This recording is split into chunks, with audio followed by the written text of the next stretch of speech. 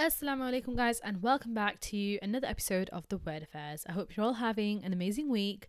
I've had an incredibly busy and stressful week. Literally felt like I could not breathe at some point, and that is being very dramatic. But it's been a good week nevertheless. I hope that you all got up to something good.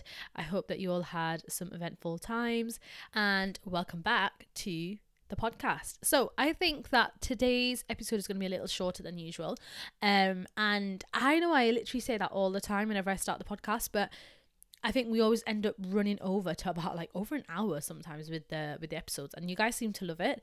But I think that for the sake of sanity, we should keep it short this week and change it up a bit.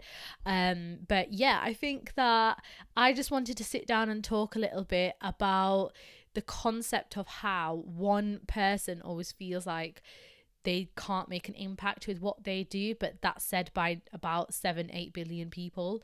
And if you don't know what I'm referring to the concept of how when we are told that we need to make a change, or when we're told like you can do this to help something or do that to help something, the first thing we think is, well, how's that going to help? It's only me.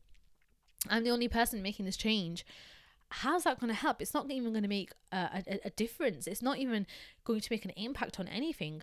And that is said by so many people to the point where I don't know how many people currently are on the earth. I want to say about 8 billion.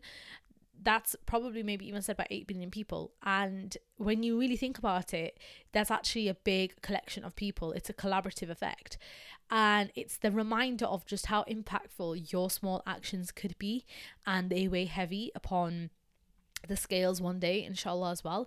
And it goes positively and it goes negatively. You don't know what one action of yours could have a lasting impact on someone else or something else. And I think the first biggest example we can even think about is the protests. As you guys know, today it's Sunday the 12th of November. So yesterday was Armistice Day, and in the UK, and that's essentially like a day that is it's a day marked for the remembrance of the soldiers that gave their lives up for wars, and not just for World War One or World War Two. It's actually for wars collectively around the world. So, for example, wars in Iraq, and it's not just for soldiers of that country; it's for everyone. And it's a very big moment and a big event in the UK. And obviously it landed collectively with that, but at the same time, every weekend now, for the several past weeks now, there have been protests for Palestine, what I refer to as pro-Palestinian protests. And there was this big scuffle about whether that should happen or not. Some were like, that's really disrespectful. Others were like, no, because if you think about it, they are actually advocating for armistice. Like, they're literally advocating for a ceasefire. That is happening right now in the sense of a genocide, and there are people who are taking advantage of that. And there was some ridiculous people who were calling it hate marches, and also had very high positions of power. And it's really unfair that people like that could get away with using those types of remarks, and even throwing in the words such as Islamicists and like jihad and terrorists, which is honestly so provocative, and it's just so disappointing. I mean, did we cry our eyes over it? Did we go to bed not being able to sleep? No, love, we did not, because quite frankly we're used to it by now. But this constant criminalization of Islam that is used in the media by specific people to create a hidden agenda, it's just like so tiresome. Like, guys, do you not get bored of the same narrative? Like, change it up a bit, spice it up a bit, come on.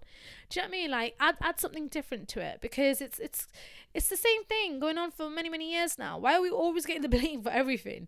And yeah, I think it's got to a point now where people are actually starting to see through that, and it's not the same as it may have been many years ago. However, then the funniest part about that was that obviously now these protests went ahead with the happy acceptance of the police organisation. They were more than happy, and they called them peaceful protests, and they were more than happy to engage in that. And that was not taken very well by some people. Now, this was the right wing group that are typically referred to as EDL in the English Defence League. Funnily enough, that is actually organised by an Irishman, and they then created a very hateful, a very, very well, it was not peaceful to say the least. It was a fight essentially, and it was almost a riot. It was practically a riot. Actually, it was not even almost a riot. It was a riot because it was a very hateful kind of like reaction towards the police. In fact, the point where before the 2-minute silence that we do for Armistice Day, they were actually chanting "You let your country down" towards the police people, as if those people who were actually there at the front lines of the protest, as if they were the ones who were responsible for the decision. Like, maybe go and protest in front of the actual leaders of it, but you know what I mean.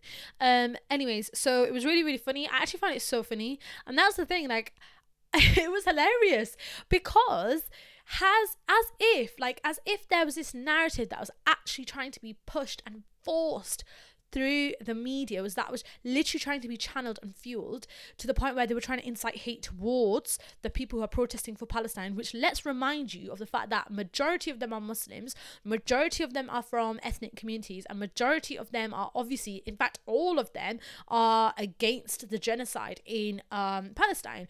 There are non-Muslim members there are people who are of non-ethnic communities. Like, it's a collaboration, it's a collective effort. And this narrative that was trying to be pushed in the media, that was referring to it as jihad, was first of all just incorrect, because that's literally not the meaning of it. But second of all, not everyone there was a Muslim. And thirdly, that's literally, again, not what was happening. So they were trying to absolutely fuel this narrative. Yet then, surprise, surprise, they were not expecting these random people that have been not like, had nothing to do with the situation, then just randomly turn up one day and cause an absolute riot before the 2-minute silence on Armistice Day. So it's hilarious that the fact that they're referring to the pro-Palestinian protests as hateful, it was actually reversed and actually just thrown back in their face. And they were right-wing groups, which essentially also reflects the government because it's a right-wing government. Absolutely hilarious to me. And it was just so funny to watch boil down. What was upsetting though, and what was really, it made me feel angry to even see it. And not gonna lie, it wasn't surprising. We weren't surprised. It was like almost as if we were expecting it, because we're like honestly so used to it by now. But it just makes you angry, because it's like, come on, really, again? And it was really funny, in fact, as well, to a certain extent, because there was an article that was released. There's actually 2 articles that I want to talk about. So there was an article that was released. Now I can't remember if it was Sky News or BBC News. At this point, they literally do the same failed attempts. But they had released a headline that said something like "Fights break out amongst the police and groups of protests." And the picture that they used was a picture of the pro-Palestinian protests with the Palestine flags. Now, what's hilarious about that is, number one, you did not name the groups that caused the fight. The group was not the pro-Palestinian protests. The group was the EDL and the right-wing protests. Number 2, the picture is so misleading because it's a representative image of the group that was doing the peaceful protests. Just to put it into perspective for you, 90 arrests were made from the right-wing protest and 0 arrests were made from the pro-Palestinian protests. Now, that is very, very surprising, I guess, for some people. So that entire headline was so misleading because they were trying to, again, push this narrative, or trying to elude the readers into thinking, oh, this has got to do with the Palestinians, this has got to do with the Palestinian protest, oh, it's so bad, this is so hateful, oh my god, they were fighting. That's not what happened. It was actually the right-wing people, but they didn't want to mention that. So it's really, really angering in sense to see that. The second headline that I saw, which honestly made me laugh. Now, this is what I'm loving. I'm loving this. Now, I'm going to talk about this headline first, and I'm going to tell you what I love about it. The headline was released by Sky News, which are honestly just pathetic at their job at this point, because they do this on purpose.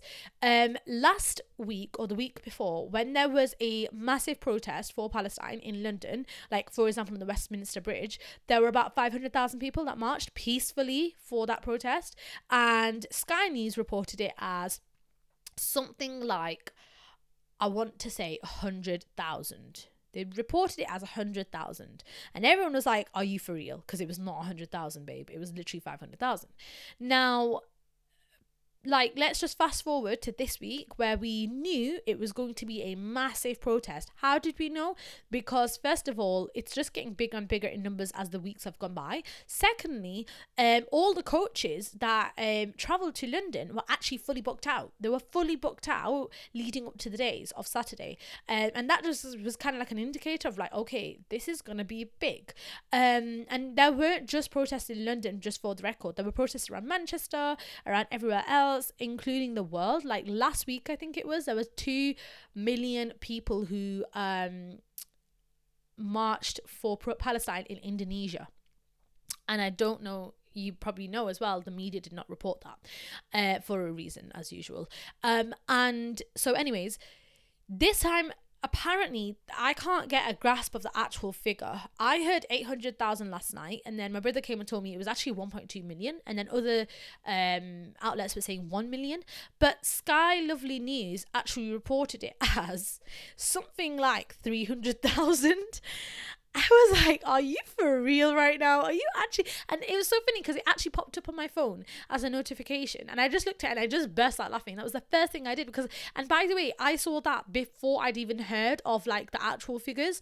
I didn't know what the actual figures were, but I knew for a fact it was not 300,000. Like, you must be kidding, because that's a joke. If you're going to lie, at least make it a bit believable. Like, if you're gonna lie, let's go with the flow. Let's add some actual realistic attempts to it. Let's play 2 truths and 1 lie. Like, let's do that, because you clearly can't do it. And it reminds me of being back in, this is why it makes me laugh. It makes me laugh because, quite frankly, we've got to a point now where many people now are not trusting the media. Now, I had a lovely conversation with one of my good friends. And they are not Muslim. Her family are not Muslim. She's not a Muslim. And initially, when 7th of October rolled around and the first kind of like stuff happened that week, she is honestly one of the most amazing people I've ever met. She is honestly an activist in her own right. And I'm super proud of her for that. And she reads through the lies and she finds what's realistic and she speaks to the people themselves. And I love that for her. And she was at home and her family were talking about this and they were listening to BBC News and Sky News, and they were like, oh my God, this is crazy. Like, oh, Israel needs to find Hamas. Like, Hamas are terrorists. Oh my God, like this wouldn't be happening if Israel, if they hadn't attacked Israel, like they attacked Israel first. And my friend literally had to sit them down and be like, guys, you do realize that's not the truth. They were like, no, don't be ridiculous. And they were like, no, you are literally looking at the wrong media. So she sat them down and she explained to them, actually, this has been happening for 75 years and it's actually a genocide happening right now. And she went on about it and she then showed them the actual pictures and images and the atrocities that were happening in Gaza and the rest of Palestine. And her mum got so upset to the point she was literally like in tears, and she was like, just don't show me. She was like, please just take it away. I don't want to see it. And then a week later, she walked in on her dad watching and trying to find Al Jazeera News. And I just found it, like, I don't think I'll ever forget that story in my head because I find it so powerful. But it's that thing of that one impact that one person made. Now that impacted her family, but then that will slowly snowball into a bigger effect. And that is the power that we as civilians have. We are frustrated because we are calling for a ceasefire. We all are protesting in our own ways. We are either doing it physically at marches. We are either doing it on social media, trying to raise awareness and use our voices. We are either trying to boycott actual products that are funding and supporting the IDF and the Israeli colonist kind of like organization. And a lot of us are doing all three. And the point is, we are kind of getting frustrated and tired of the fact that, yeah, we are literally using our voices, using our platforms to call for a ceasefire and to actually ask for action and to hold Israel accountable for the war crimes and to hold people like this government accountable for their war crimes, for supporting and aiding and abetting in war crimes. And it feels like we're falling on deaf ears, but when you really sit down and think about it, we're actually not. We're not falling on deaf ears. They know exactly what they are doing and they will be held accountable for that one day. If not in this life, then definitely the next. But the point I'm trying to make is that when we feel like, oh my God, like we're doing this every week, what good's going to come out of it, da da da. So much good is coming out of it, to the point where we are educating people who don't know. They've been brainwashed, or they have been misled about the reality of the situation. And by you standing and holding your ground and actually being there and being defiant in that, and choosing to turn away from what the media is trying to lure you into, you are holding a ground, and you are standing there, and you are telling them, look, this is wrong, and it is actually being heard, and it is being listened to. And it relates back to the concept of the media. Now, it reminds me of when I was in year 11, year 10 and year 9. Year 9 was the first time I was ever introduced to the concept of controversy. It was the first time I was ever introduced to the concept of propaganda, but I didn't really understand it that well. And the reason why we were introduced to it was because we were learning about the initiation of World War One, and how, the whole thing happened between Austria-Hungary and, stuff like that, and the Archduke Franz Ferdinand, and then news outlets and stuff like this, right? It was the first time we were introduced to it, but not in that much detail. And then I am so grateful every single day. Like, I am so grateful for choosing history as a GCSE, because I remember then we did history, and for one of the topics on the papers, one of the papers was related to oh God, what was it called? It was called World War II and Britain. And the assignments, so then we had assessments back then. They were like, what were they called? What did we call them? But they were like basically like long pieces of extended writing out of 50 marks, and they would there was like coursework. Basically, it was just coursework, and that contributed to your overall GCSE. And for the record, I got 49 out of 50 or 48 out of 50 on my coursework for that year, and that coursework specifically was on Nazi Germany. Now, Nazi Germany is insane. It is an insane topic to read about. Oh my God, I still remember everything that I read about. It was just amazing. But it nicely complements World War II and Britain. And the main thing that we were taught was the concept of how deep and heavy propaganda went into kind of like playing the main parts of the wars. There was propaganda used in Germany, okay, to make the people of Germany obviously follow and join the Nazi regime and accept that as the leading kind of representative of their country. All right, you had things like the stories that Hitler would tell them about how they need to regain their peace and their pride for their country. You had pictures around the whole of Nazi Germany. Then when the kind of like things that when he started to come into power, and the things that he did for them. For example, he made the Volks, like they, not him specifically, but Germany was responsible for making the Volkswagen car, and it was called the car of the people. And the reason for that was because it was just a fantastic initiative for them to get into. And the reason for this was because if you look at what Germany had to go through after World War One, they had massive reparations to pay for what they did, and it led the country into like a sinking economy, and the inflation increased through the roof to the point where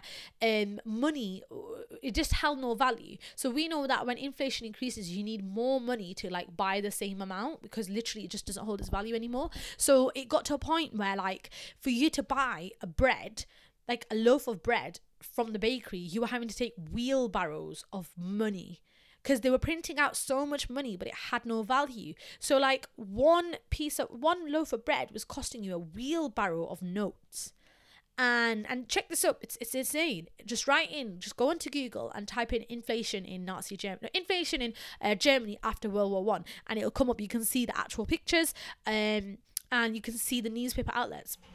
It got to a point where obviously the cost of living crisis back then was horrific, and again inflation was at an all-time high. So just to keep their houses warm, people were burning the money, because there was so much money, they had nothing to do with it. They couldn't use it to any extent. So they would burn the money just to keep themselves warm, because obviously you need so much money to make the same amount.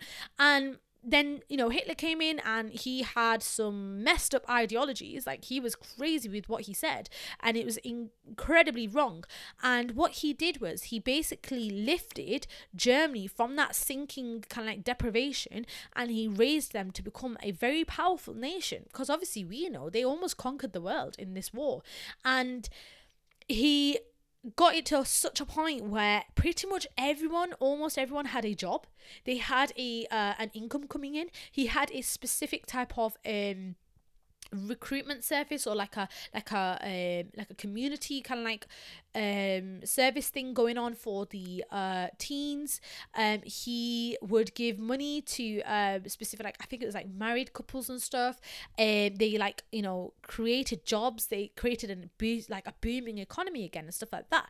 But the reason and the way that Hitler even got millions of people to listen to him in the first place was through propaganda, was through using censorship. They used a lot of censorship in their media, in their news, in everything.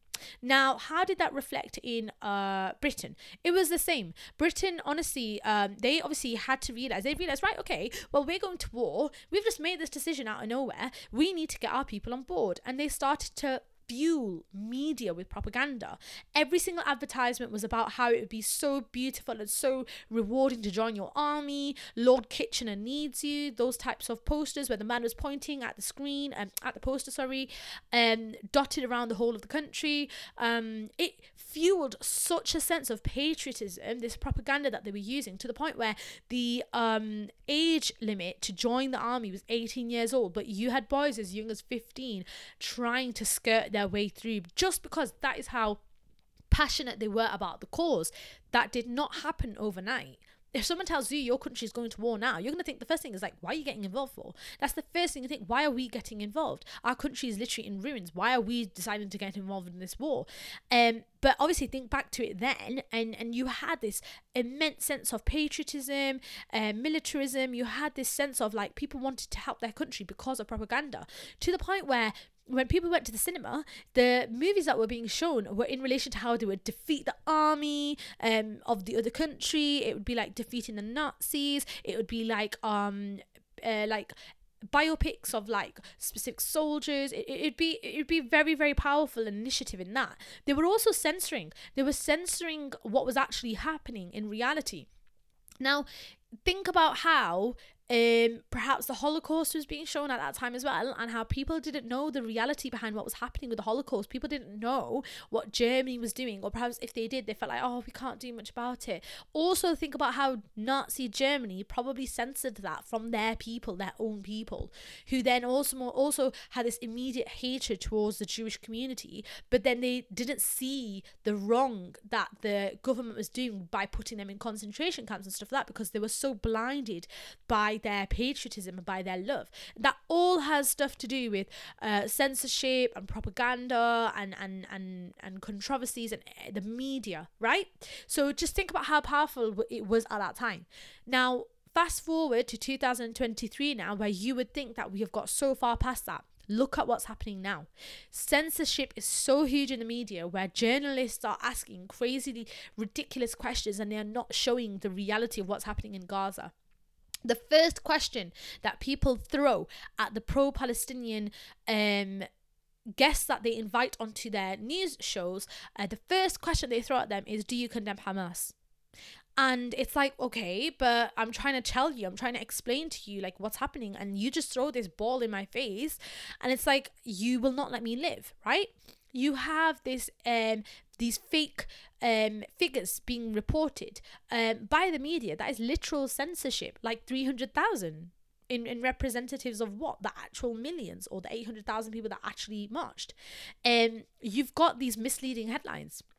It's all propaganda, it's all censorship. But the beautiful part of it this time is people are seeing through the reality. You cannot tell me that we had almost close to 1 million people marching and they were wrong.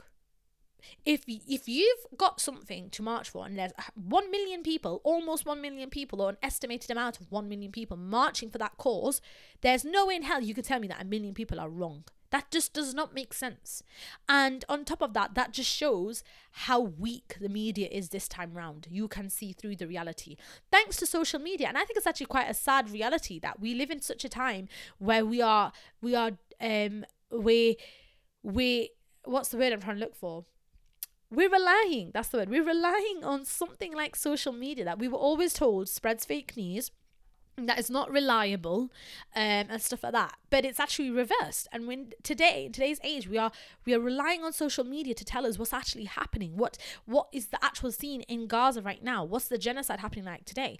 My cousin actually forwarded me a reel. She sent me a reel of a tank, or like a car, that was actually running over the body of a dead civilian in Gaza, a Palestinian. And it was so brutal, and it was so scary, and it just made me shocked. Like, it actually made my stomach turn, and it knocked me sick, because I thought to myself, like, how do you still say that that's peaceful? How are you still saying that you're searching for Hamas? How are you still saying that you're the innocent people? Does not make sense. The fact that the media is honestly really onto this now, because, for example, like, you know, when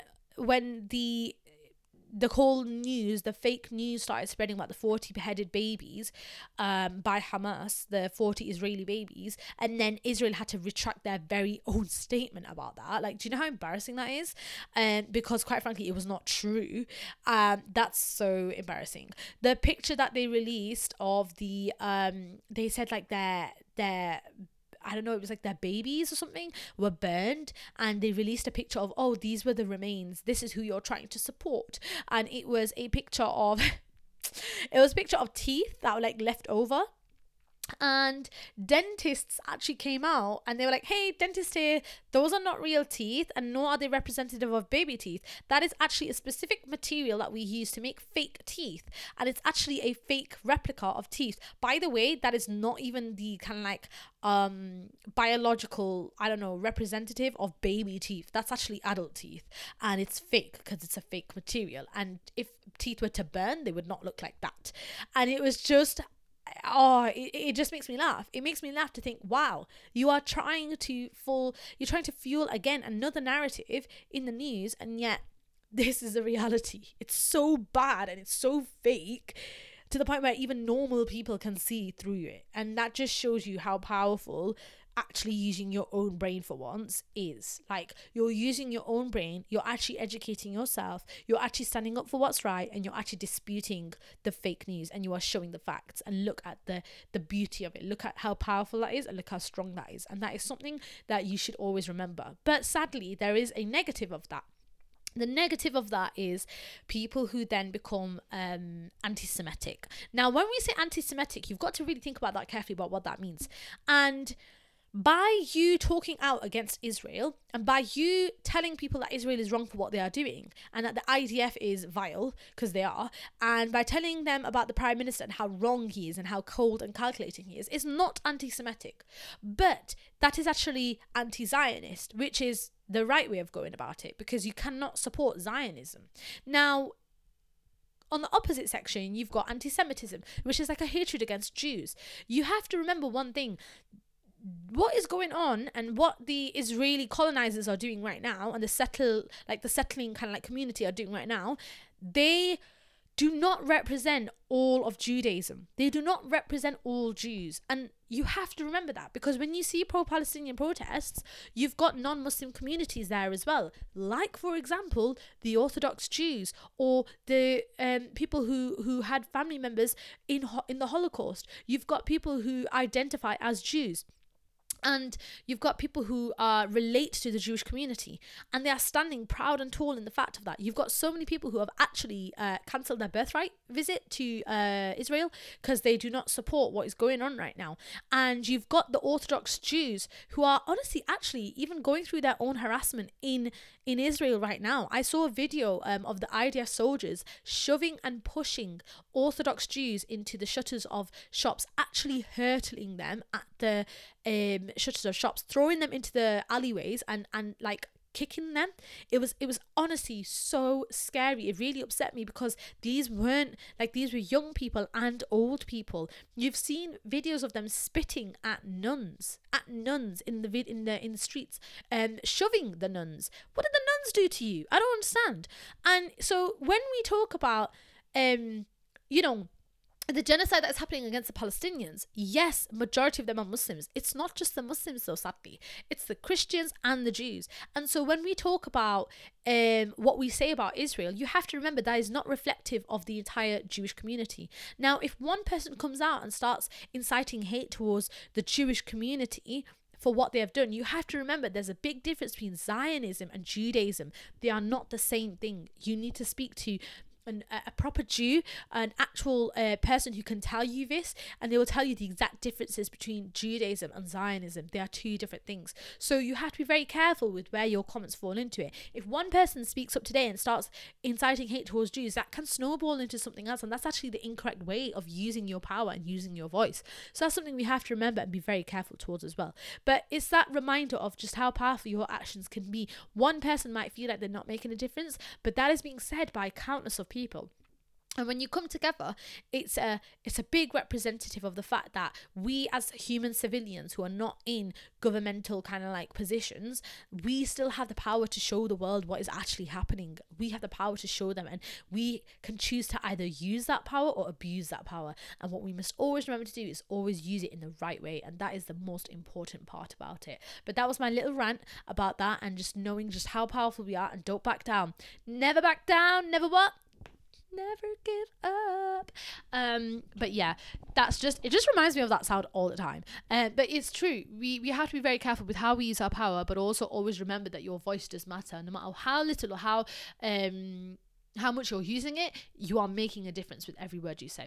But anyways, I'm going to be moving on to a quick Reddit thread just to end the episode with, because I do want to keep it short today. So let's get into it.